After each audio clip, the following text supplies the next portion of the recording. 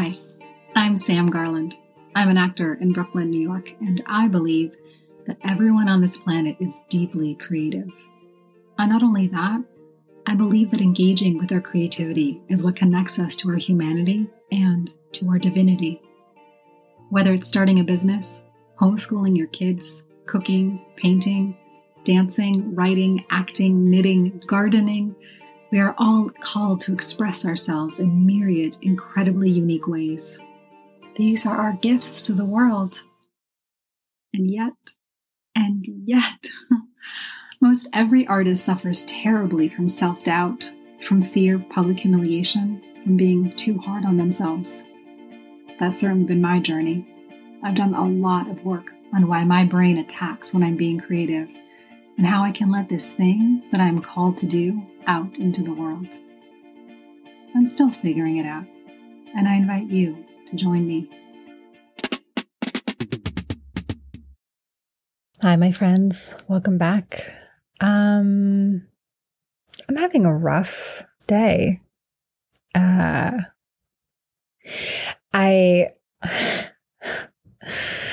doing this crazy, not so crazy eating program where I'm pretty much living off of squash and a handful of nuts for a few days every other week. It seems to really help my digestive system, which is really important. But I'm hungry and tired and cold. And today my stomach is on fire, even though I'm eating this crazy squash nut medley.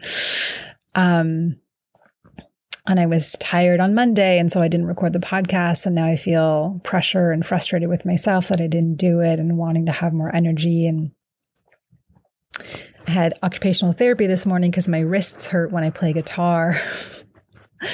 And I'm having a bit of a woe is me day where I'm like, come on, guys. I just want to be able to play the guitar. Why is it so hard? And fortunately, I think my wrists, according to the x-rays at least, seem to be fine. They just are structurally hypermobile and pretty weak. And one of the things that I'm learning is that I've been injured in a lot of weird ways over the years. So every time something hurts, I just stop using it, which I'm learning in adulthood is not the best plan. Like, you should stop using it for a little while so it can rest and recover. But the goal ultimately for most of our joints and muscles is to strengthen them. So I'm sort of trying to make up for lost time because I have always had pain in my wrists and just kind of didn't use them, to do push-ups or yoga or play guitar. And now I really want to play guitar, which means going to OT and working out my wrists, which doesn't sound like a hard thing, but then they're sore all day when you're trying to type and, open jars and cook and stuff. And anyway, I'm having one of those days where I'm like, why is being a human so hard? And how does that get in the way of wanting to be an artist? I really just want to turn off everything and go to bed. And I also really want to get this podcast done. And I also really want to work on my script. And I also really want to play guitar. And those things feel diametrically opposed. And I'm angry about it. And I went for a walk in the park to kind of get some space and clear my head. And I was actually thinking about myself when I was like 10 or 12. And I remember I was in summer camp and apparently I said, "It's not fair," so often that it became my catchphrase. I don't know if you guys remember Paper Plate Awards. I don't know if you grew up with that, but they're like this really darling thing when, a show or summer camp ends that, a camp counselor would like hand out, literally write on a paper plate, like award for, most friendly or award for most whatever. And ours got really weird. Anyway, I got a paper plate award that pretty much said "it's not fair," which tells you how often I said this thing. And I had a real sense of wanting everyone to get enough attention, wanting whatever food pudding was being distributed for there to be enough for everybody and for everyone to share equally. Like, I had a very deep seated sense of justice and wanting everyone to get the same thing. And I was thinking today about how none of it's fair. And both good and bad. The fact that I live in this incredibly affluent country I have incredible access to food, to doctors. I have health insurance. I have a job. I have a home. There are people who live in incredible poverty or who live in fear for their lives, whose very choice to go for education, puts them at risk. To speak the truth puts them at risk. I have so much that is so good. And I'm also struggling. And also, even in the shitty department, my body's really having a rough time. But I was talking to a friend whose parent is declining and not fiscally responsible. And so she's having to really support her mother and take care of her and figure out what to do next with her and her home and her estate. And I don't have that. I'm so blessed that my parents are financially secure and they're not leaning on me, at least yet, for that kind of support. And that frees up time. I haven't had to choose between having kids and trying to figure out other things that call to me. Or maybe I have, and I've, at this point chosen not to have kids, but I know a lot of friends who we don't have a support network for having kids and being able to want to do other things, in this country. So there's just a lot of ways in which it's not fair. And I think part of this kind of grieving process of going through, really understanding that my body is not the body I thought I had, that I really do have something that's deeply wrong that requires attention and healing and a lot more work than I've already been doing. And part of the grieving is I've been at this for a really long time trying to fix my body without a diagnosis. And I'm already coming into this really exhausted. And there's this kind of acceptance of, I've been listening a lot to podcasts on chronic illness, and this really wonderful podcaster named Kate Bowler, who's a professor of divinity at Duke University and was diagnosed with stage 4 terminal cancer when she was 35, young and married and had a little kid, and just devastated her. I don't know if she's in remission, but she's still around and podcasting 4 or 5, I think, years later. And so, but she talks about sort of that upending of your life, that you thought you were headed one way, and kind of this very American, self-help world, toxic positivity stew that we live in, that sort of teaches us, if you just think positive thoughts enough, if you just manifest, if you believe enough, you can get to a place where all this will be good. And there's a part of me that does really believe so much in the power of our minds and the power of how we frame a situation, how we choose to think about it.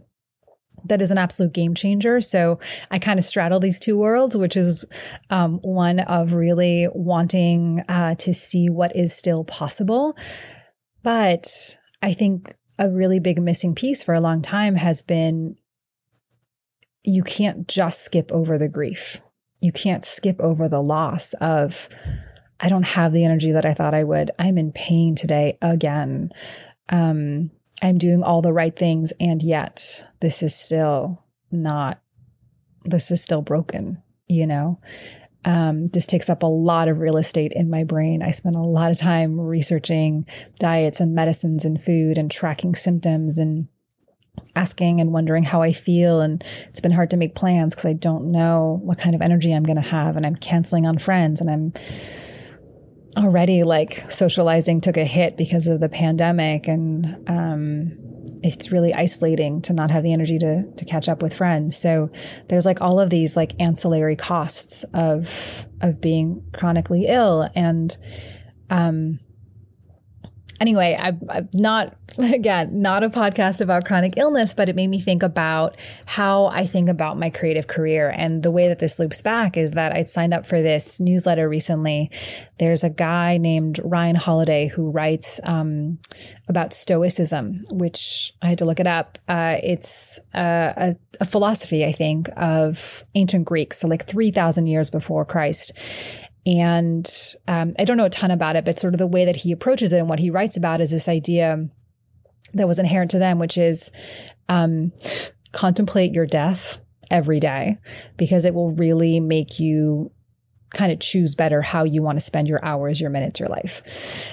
I have some some gripe with this because I feel like I do contemplate my death kind of more than I would like to, because part of feeling ill is that you're aware of the fragility of the body, and it's not a pleasant thing. And so I do think deeply about how do I want to spend my time? What does bring me joy and purpose in my life? But I also do it from a place of, I don't feel like I have energy to run out into the world and build big things and leave a legacy. I feel more, I'm tired, and how can I appreciate the sun streaming in my window and the birds outside my, outside my window singing, and how can I appreciate the grace of good food today? So it's a different thing. But he was writing actually about Chadwick Boseman, who I'm sure many of you know from Black Panther, because he gave an incredible performance in that. But even before then had given incredible performances playing Thurgood Marshall, playing Jackie Robinson. Actually, I looked him up, playing James Brown, doing a lot of biographies of like really incredible Black men through history. Just really electric performer. And after Black Panther came out and it was this massive global hit, I think about 2 years after, he died of colon cancer. And like no one knew. I mean, his friends and family, his close circle knew that he'd been sick for, I think, 4 years, maybe longer. Sick when he's filming Black Panther, maybe in remission, but, battling at least cancer, and died, and was quite young, I think early 40s. And so this email came in from Ryan Holiday talking about Stoicism and talking about Chadwick Boseman and talking about how people often, see that news and look to him and go, God, that's so terrible. That's so sad. How could someone with such life and spirit, be taken? I don't understand. And his thing was to say, none of it's fair, and not just to look at that and say, how could that, but to instead turn it to you and say, that could be me too. And his whole thing, again, with Stoicism is not to say that in a way that defeats you or makes you want to curl up in bed and not get up, but to say, it's so random and there's no reason why someone is healthy and someone else is not.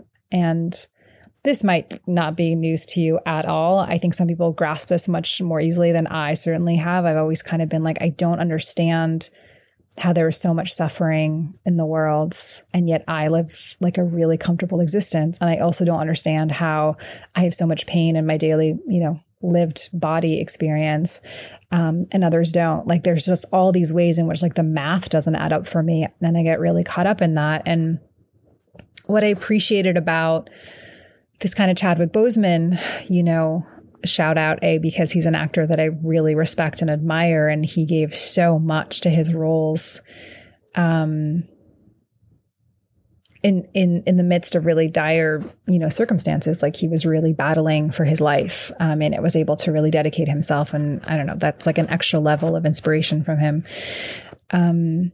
But also I was just, thinking about kind of what did I need today, when I was tired and grumpy and in pain and not wanting to be a creative and not wanting to like prove myself and do more and get a thing done. And I was just thinking, it sucks and I'm sorry and it's not fair. And that's kind of what I wanted to say to you guys, whatever you're struggling with, whether it's that your career isn't where you wish it was, whether it's that the pandemic wiped out your savings, your job, your living, there's so much loss in so many different ways to be contended with pre-pandemic, and then add in the pandemic loss. And whether it's that you lost childcare for a year and you've been home with your kids and that's just taken any kind of bandwidth that you had, whether it's that you had an illness come up or you've got parents who need you or your job is gone. It could be a million different things. And I just want to say, I'm sorry. It sucks and it's not fair. And I just think that has to be the place we begin. Maybe tomorrow you'll want to pick up a pen and work on your novel or a paintbrush and draw, or a guitar and spend 5 minutes playing music. And maybe that'll bring you solace and peace. And I think for me, one of the lessons I'm trying to learn is, for so long I thought I needed to wait until I was healthy and perky and happy and 1,000% all in before I could really deliver the performance or the audition that was required of me. And I'm really trying with this podcast, with myself as an artist, to break down those walls and say, I can feel like hell, and I can be feeling sorry for myself, and I can be angry at the world and sad about where my body is and where I thought it would be at this age, at this point in my life. And I can still show up. And that is the full humanity. You know, there doesn't need for me to just imagine a better future for me to be here today. And I don't think we talk about that enough. You know, I like the bright, shiny future also. But it does me disservice because it doesn't let me also be here now and give myself the solace that I need today, which is, I'm sorry. It sucks that it hurts and it's not fair. So if you needed to hear that today, then this message is for you. And if you didn't, then I send you all the love. I'm so glad that things are good. And I'm also grateful that you're here on this journey with me, because I feel like being in community is the greatest gift that we have to give each other. So thank you for being a part of this. I wish you well, and I hope to see you next week. Take care, my loves.